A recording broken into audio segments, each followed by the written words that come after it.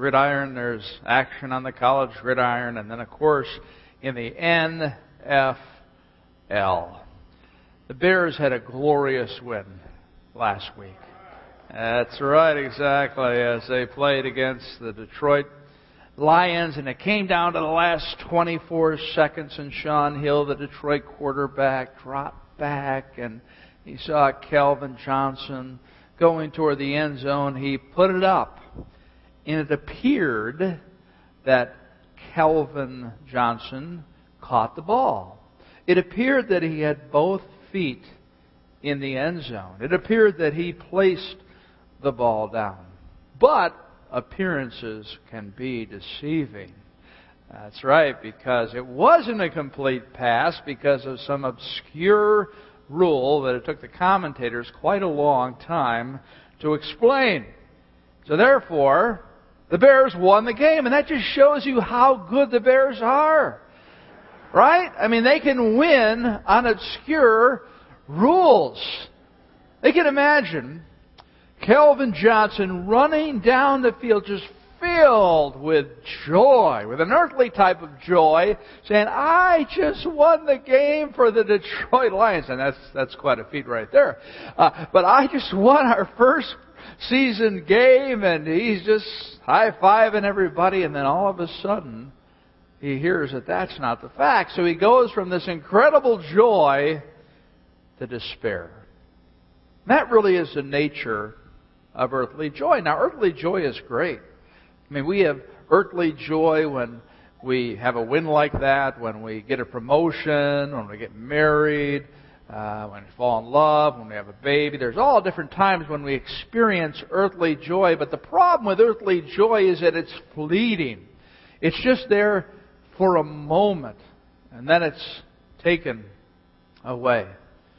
Well, as we begin this series, Get the Joy, we're going to be talking about a different type of joy. Not earthly joy, but supernatural joy. The only joy that comes from God. A joy that can be with us in the good and the challenging times. And the way we're going to unpack this is we're going to look at the book of Philippians. It was a letter, like all the books in the New Testament, a letter written by someone to a group or an individual. And in this situation, it was Paul.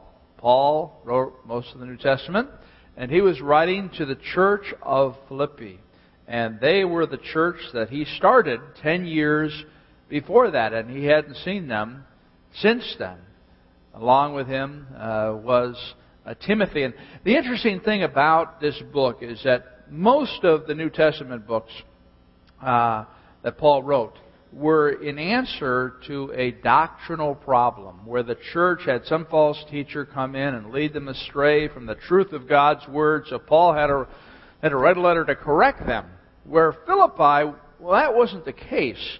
There was no doctrinal error that needed to be corrected. It really was a thank you note, an extended thank you note, a 104-verse thank you note for a financial gift that he gave. And he includes some wonderful things in there about his own life and how he experienced this supernatural joy in his life. It says the word, or has the word joy 5 times in it, and has the word rejoice 9 times in it. So it's the most concentrated package about joy that we see in Scripture. And we're looking forward to digging into it in this Get the Joy series. Let's look at the introduction. Philippians 1:1, it says, Paul and Timothy, servants, or really the word is slaves, of Christ Jesus. So Paul, we know, as initially Saul, who was persecuting the church, killing Christians, and then we see his encounter with Jesus Christ on the Damascus road, where his life was transformed. And he became a follower of Jesus Christ. Instead of persecuting Christians, he became a primary supporter of Christ's followers. And he became the leader of the early church. And then we see Timothy, who was Paul's protege. He had mentored Timothy. And Timothy traveled with Paul quite a bit. And Timothy was a person who had been at the church at Philippi, knew the people there. And he was most likely writing down what Paul was dictating in this letter, and Timothy was going to deliver it to the people in Philippi. So therefore we see Paul and Timothy writing this letter together, and they are servants of Christ Jesus, or slaves of Christ Jesus. Now we're thinking, who wants to be a slave of anybody? That doesn't sound very attractive. But friends, when you become in a relationship or become a Christ follower, when you enter into that relationship and when you experience the joy of obeying Christ and submitting to His Lordship, there's nothing more than you want to be. It's just to be His slave. You're owned by Him. He bought you with a price. And all you want to do is live for Him. All you want to do is fulfill His plan. It's the most satisfying thing that you can find in this life. And so they're saying we're just slaves. Now in other epistles, we'll see that Paul claims apostleship because he was trying to drive home a particular truth, but not in this one. He says, hey, we're just slaves. We're nothing special. We're no stars here.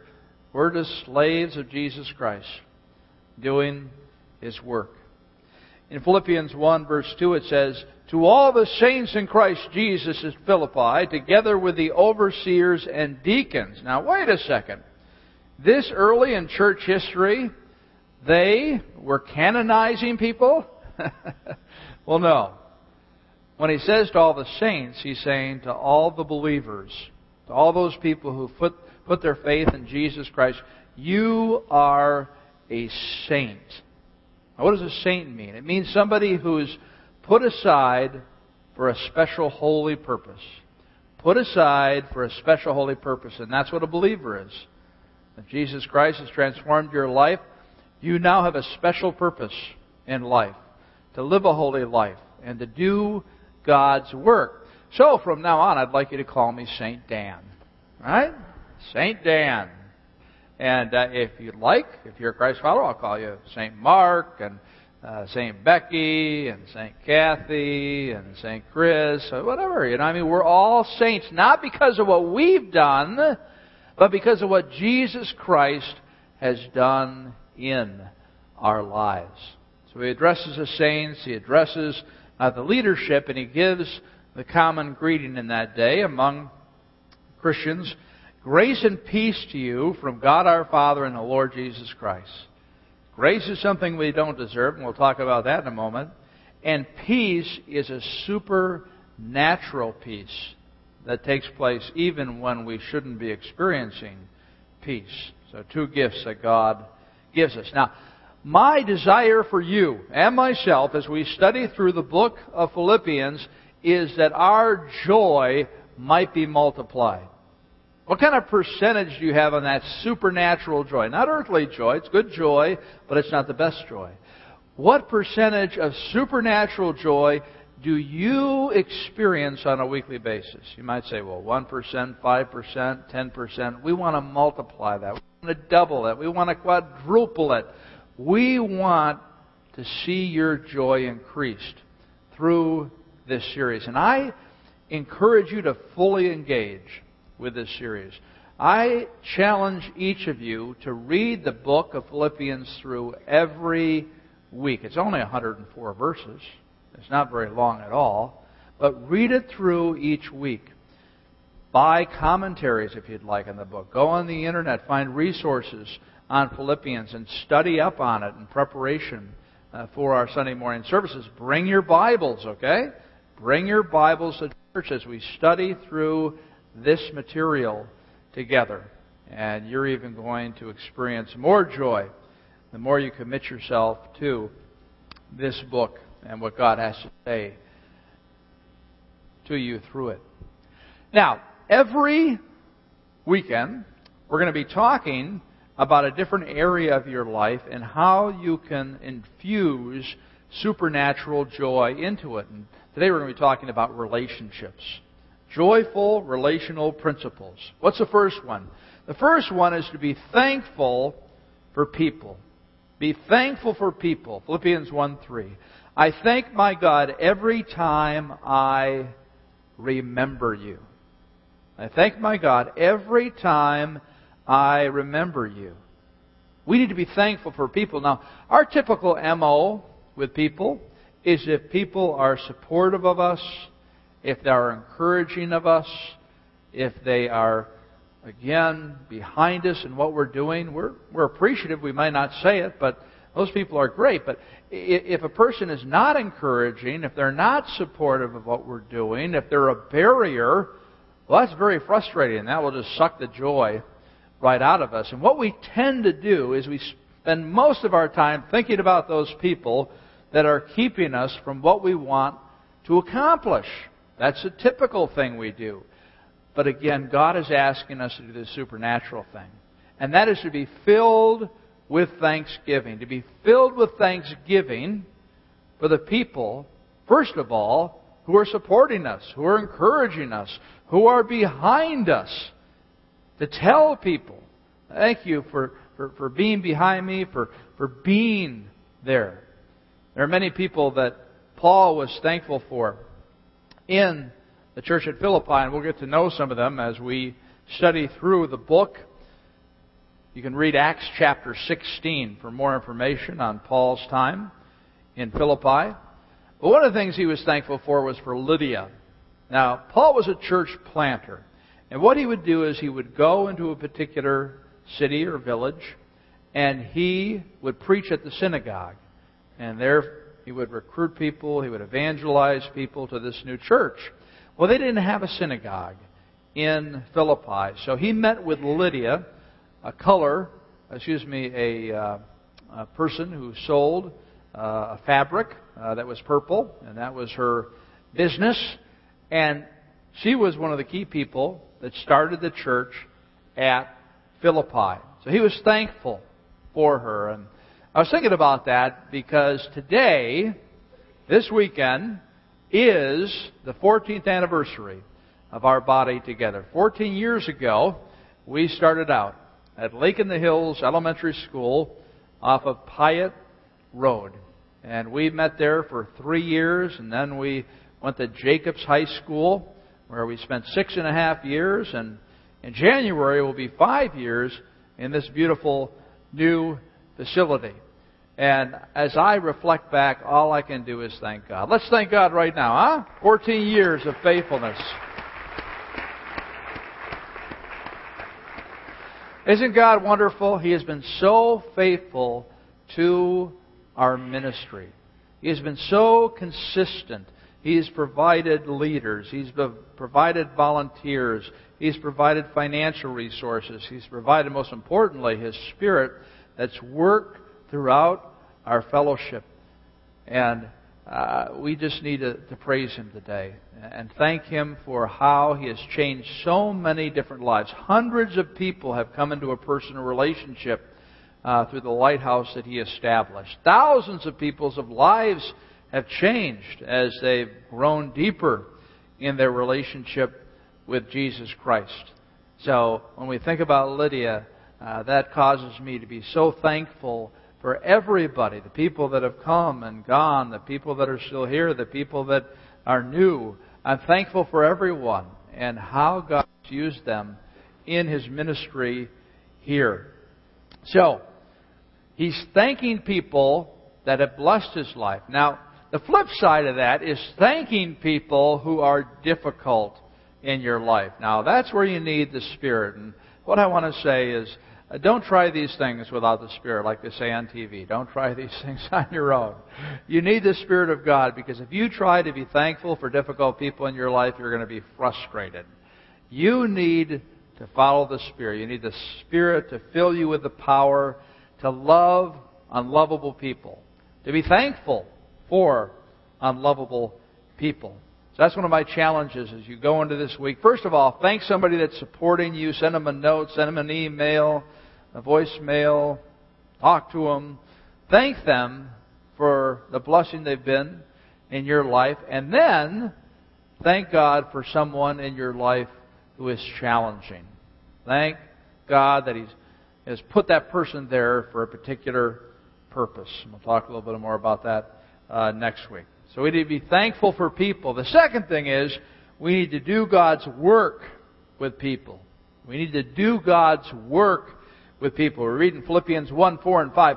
In all my prayers for all of you, I always pray with joy because of your partnership in the gospel from the first day until now. He prayed a lot, right? In all my prayers. For all of you, he's praying for everybody, I always pray with joy. Is that indicative of our prayer lives? And certainly that's something that we seek to have as part of our regular prayer life with God. That type of involvement in praying for other people and being thankful for them. I pray with joy because of your partnership in the gospel from the first day until now. So, why does he have joy? He has joy because of your partnership in the gospel from the first day until now. Because of your, another word is fellowship.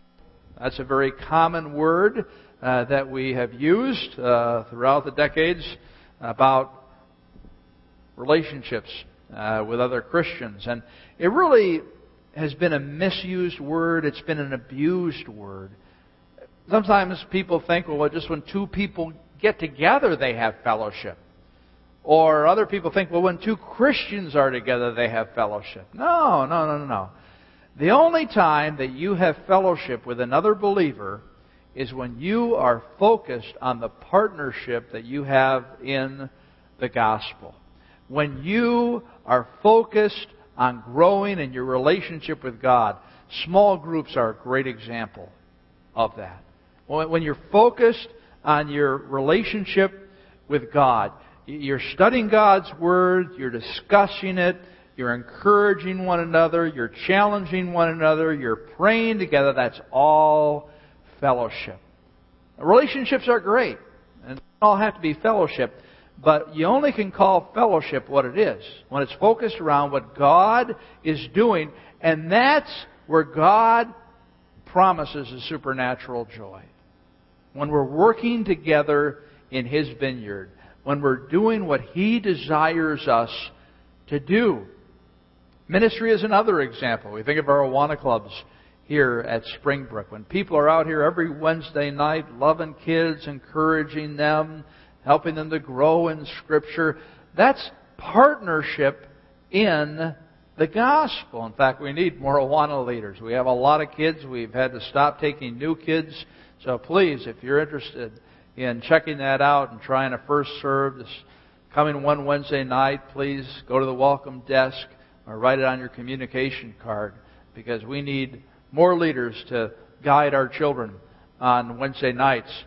This partnership in the gospel, there's a richness to it that cannot be replaced by anything. In fact, I'd like you in a moment, just wait just for 1 second, but if you've been at Springbrook for more than 10 years, so going back to 2000, now you don't have to be, exact about it, but if it's a general, range of 10 years, I'd like you to stand up at this time.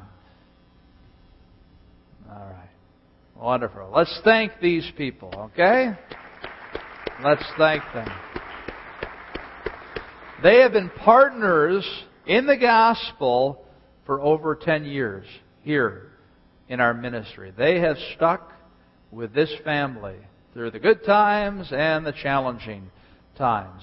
And again, I'm thankful for everyone, but I just thought I'd illustrate it with people who've been here 10 years more. Thank you for your love for this church. Thank you for your partnership in the gospel. And when you talk about relationships, there is nothing more rich in a relationship than when you are working with another person to grow in your relationship with God and to do His work. So if you want to spice up your marriage, all right, you as a man and a wife, get on the same page together if possible, depending upon where people might be. But again, if you've been kind of low-key on spending time together and working together in the ministry and that type of thing, you want to elevate that, because that's going to bring supernatural joy into your relationship. So do God's work with God's people. Now, let's talk a little bit about partnership in the gospel. Partnership in the gospel. What's a gospel anyway? Well, we see it in 1 Corinthians 15, 3 and 4. It's very succinctly stated. For what I received, I passed on to you as of first importance, that Christ died for our sins according to the Scriptures, that He was buried, and that He was raised on the third day according to the Scriptures. This is a gospel. This is what we partner in. The fact that Jesus Christ was not just a man, He was just not a prophet. He was God Himself. And He died for our sins. Why did He need to die for our sins? Because we are sinners. And the penalty of sin is eternal punishment away from God. And so therefore, Jesus Christ was sent by the Father because the Father loved us and He wanted to provide a way out of this punishment. And so Christ died on the cross for our sins. He took our place in order that we might not have to experience that punishment. And then it says that He was buried, that He was raised on the third day according to the Scriptures. We know of no other religious leader, major religious leader, who was resurrected from the dead. And that's why we can have confidence in God. We can have confidence in the gospel. And that's why the whole mission of our church is to tell people in our community that you can have peace with God. And the way that you can have peace with God is by going to God and say, Lord, I'm a sinner. I don't deserve to have a relationship with you, but because of what Jesus Christ did on the cross for me, and because I've accepted that and I've repented of my sin, I can be part of your family. I can be a Christ follower. I can be a believer. And it's when you make that decision that you become a part of His family. In fact, if you could take out this particular track, it's called Your Spiritual Journey. Everybody take that out from your program. Just want to introduce you quickly to this. And it's a very helpful tool to figure out where you are with God. Now, there's a continuum. If you look at the track, it goes from searchers to followers. And so on one end, you have not interested. On the other hand, you're living missionally. You're totally committed and you're slaves of God. And in the middle, you have the faith commitment. When you make that decision to accept that free gift of salvation. So take a look at that this afternoon and find out, okay, where am I at? And then answer the questions on the back side that can give you some more insights into where you might be. And you might be saying to yourself, well, I'm certainly not ready to become a Christ follower. But you might be saying, well, it's time. I'm ready. And it says there a faith commitment. And it walks you through how you can make a commitment to God. How you can become a Christ follower. And there's a prayer there that you can pray that, again, includes the different elements of what it means to be a believer. And, again, I would encourage you to work through this, to talk with a friend about it, to talk with somebody who maybe brought you, talk to myself or one of our prayer team after the service, and we want to encourage you in your walk with God, in your spiritual journey. Now, you might be saying, well, I've been to church in a long time, and I have to figure this all out. Well, I'll tell you what, this is a place where you can have time. It's a safe place to explore who Jesus Christ is and what He means in your life. Well, let's continue on here. Do God's work with God's people. The third thing is believe God is at work in people. Philippians 1:6, it says, being confident of this, that He who began a good work in you will carry it on to completion until the day of Jesus Christ. This is such a rich verse. This is such a comforting verse. Being confident of this, that He who began, that word began, goes back to the idea of Old Testament sacrifices. When they began the sacrifice, a good work in you will carry it on to completion. That was a word that they used in the ending of the sacrifice until the day of Christ Jesus. So we see first of all, Jesus Christ's sacrifice here. In fact, the word completion is the same type of word that Christ used when He said it is finished on the cross. So the point is that He who began a good work in you, when you make that decision to follow Christ as your Savior, that's when He begins the good work in your life.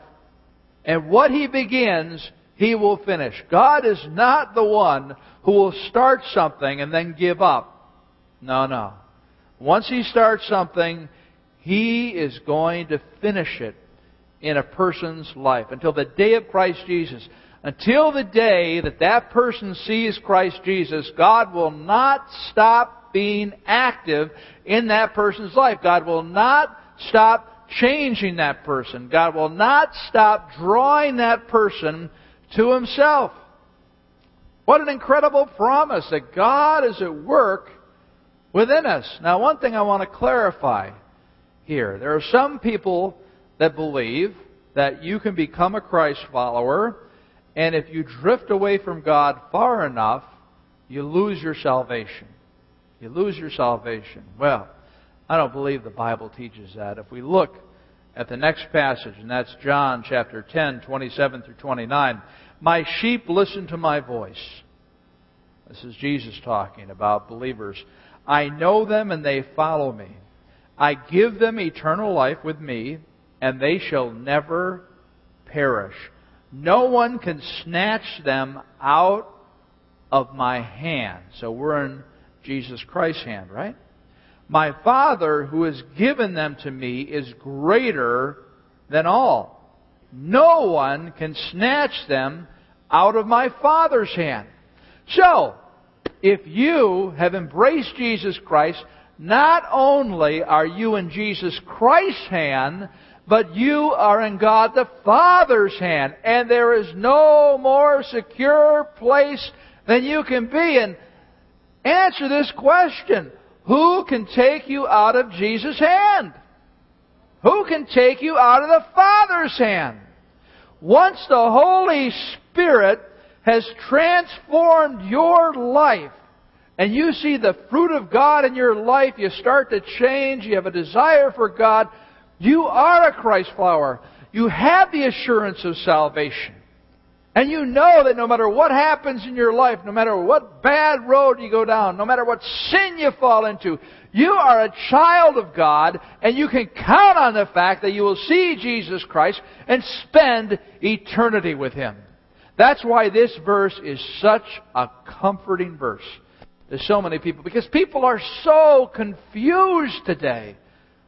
The average response I get when I ask a question, "If you died tonight, do you think you would go to heaven?" I say, "Well, I'm not sure. I've been a pretty good person." And it's all about their behavior, about what they've done. It's about earning their way to heaven.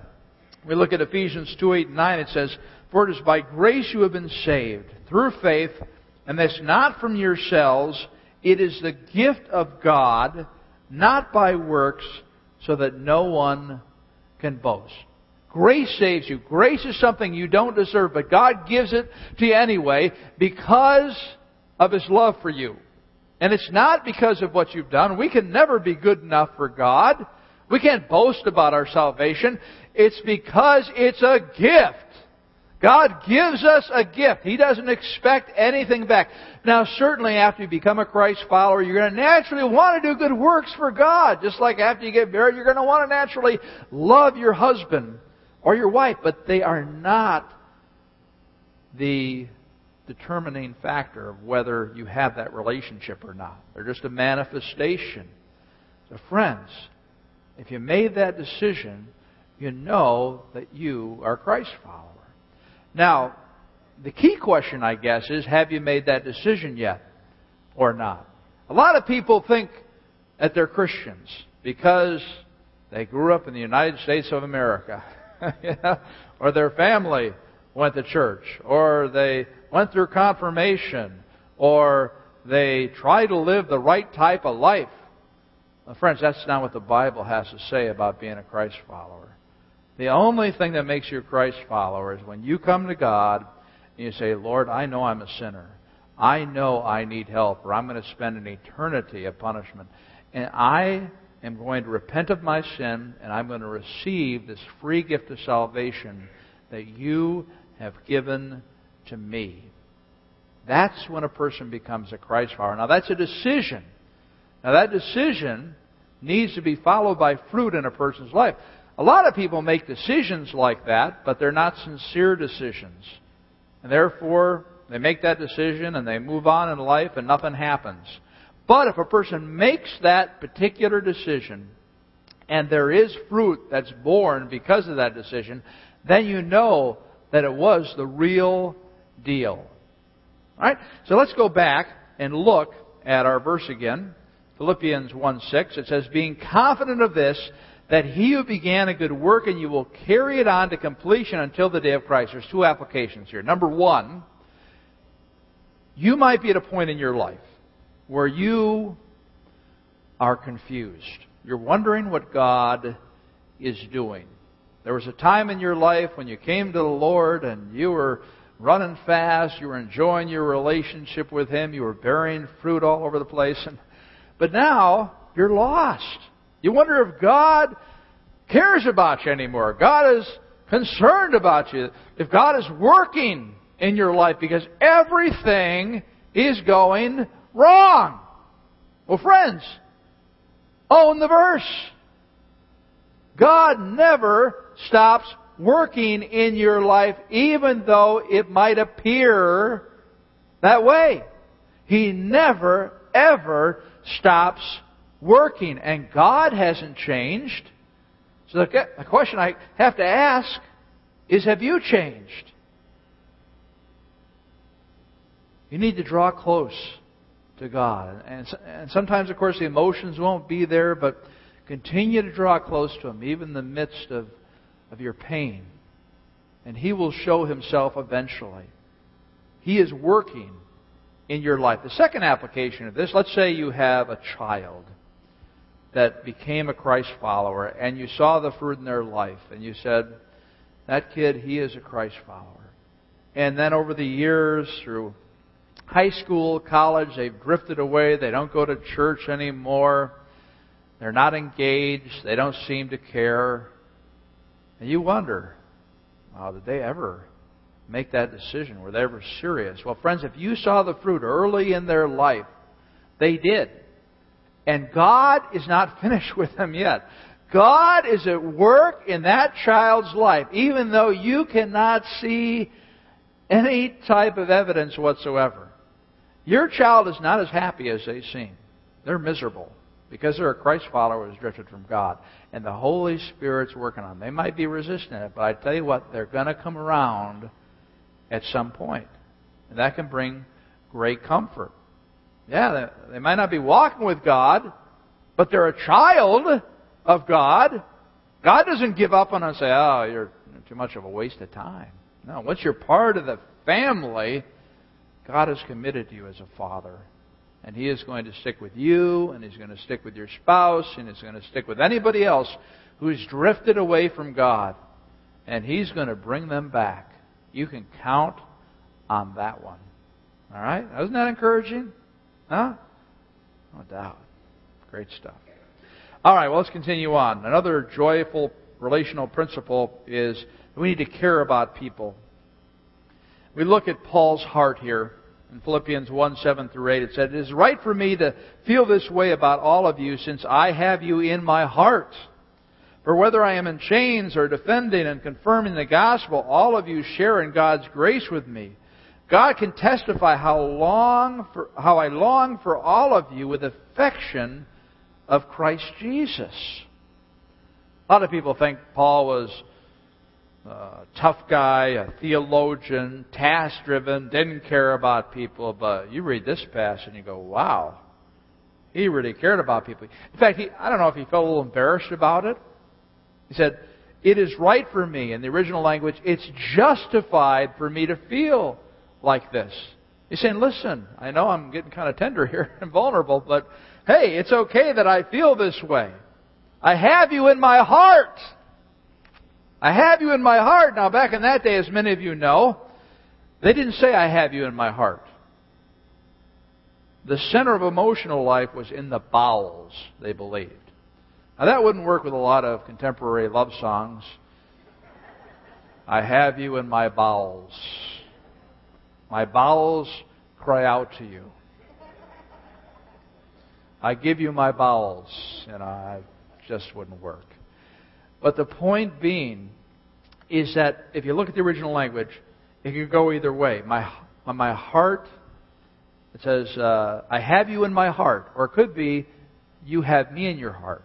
So it's talking about a relationship where He's committed to them and He has the affection of Christ Jesus. He loved these people. And that's what we need to continue to grow in loving people. And that's hard to do, right? That's something you don't do on your own, right? You do it through the power of the Holy Spirit.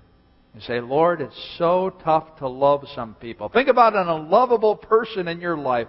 Think about an unlovable teenager. You continue to love them. You continue to sacrifice for them. You continue to do everything that you can to nurture that child, and all you get is pushback. All you get is attitude. All you get is rebellion. Well, that takes the Spirit of God to love that child. Or maybe it's a neighbor. Maybe it's a coworker. I don't know who it is in your life. But ask God this week to give you the supernatural love that will bring supernatural joy for that unlovable person in your life. The last thing is we need to pray for people. That will bring supernatural joy. Now, when we pray for people, it's very common for us to pray for physical needs, to pray for them if they're sick, if they're in the hospital, if they're having financial problems, or having other types of issues going on.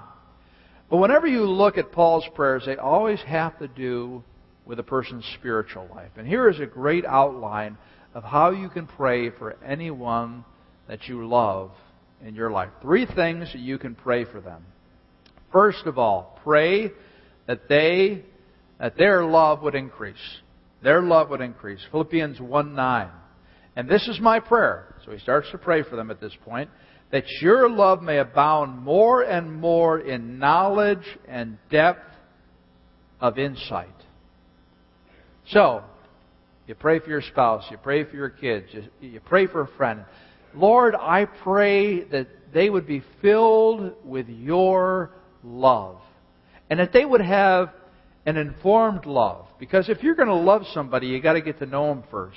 And know how they best receive love. And that's where it says, in knowledge and depth of insight. We don't have a blind love for everybody.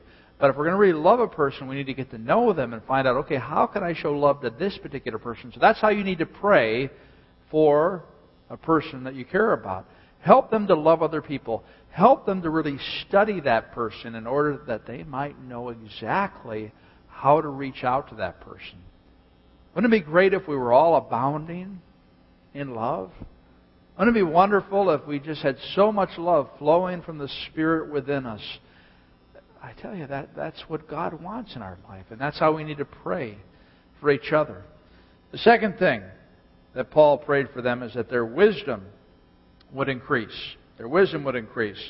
Philippians 1:10, so that you may be able to discern what is best. Boy, we all need wisdom, right? Life is so complicated. We have so many choices that we have to make on a daily basis.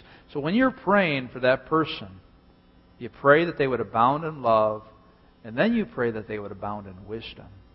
And if you know this person well, you know the areas where they need wisdom. Lord, give them wisdom in their marital relationship. Give them wisdom about the choice of a job. Give them wisdom in searching for a job. Give them wisdom in managing their finances. Give them wisdom in managing their emotional challenges that they have.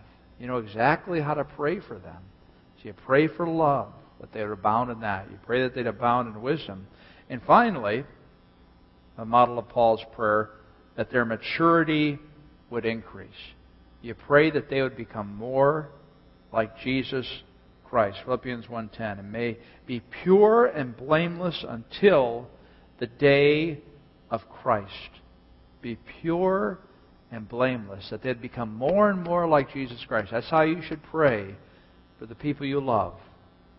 How do we become pure? Now, we're going to talk about this next week. This is kind of a preview. How we can be joyful in circumstances, not the best circumstances, okay?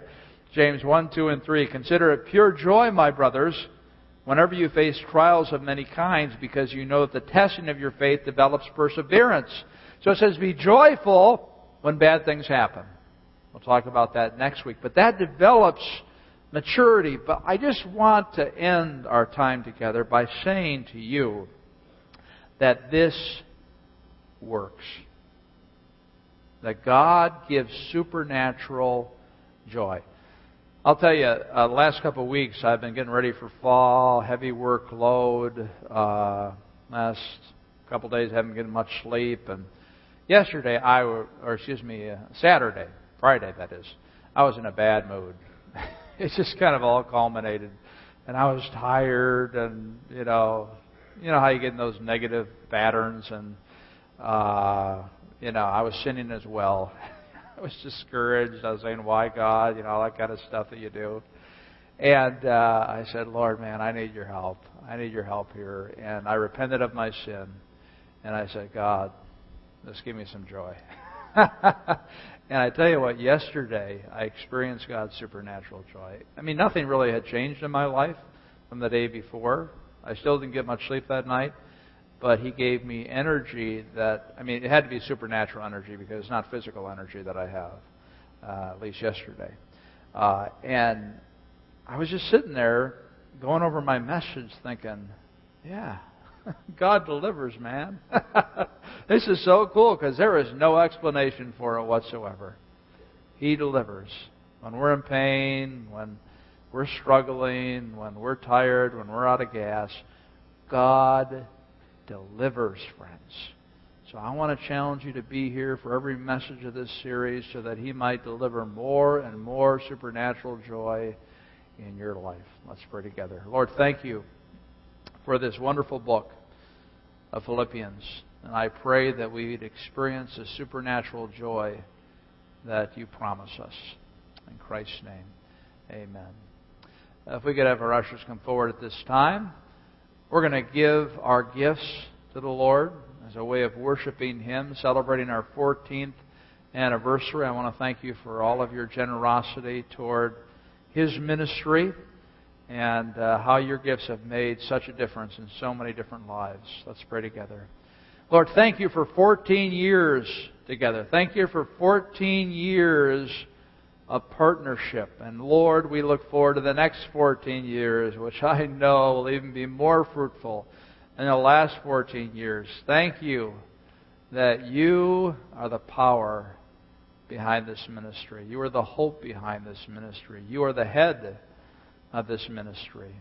And we thank you for what you've done and what you are going to do. In Christ's name, amen.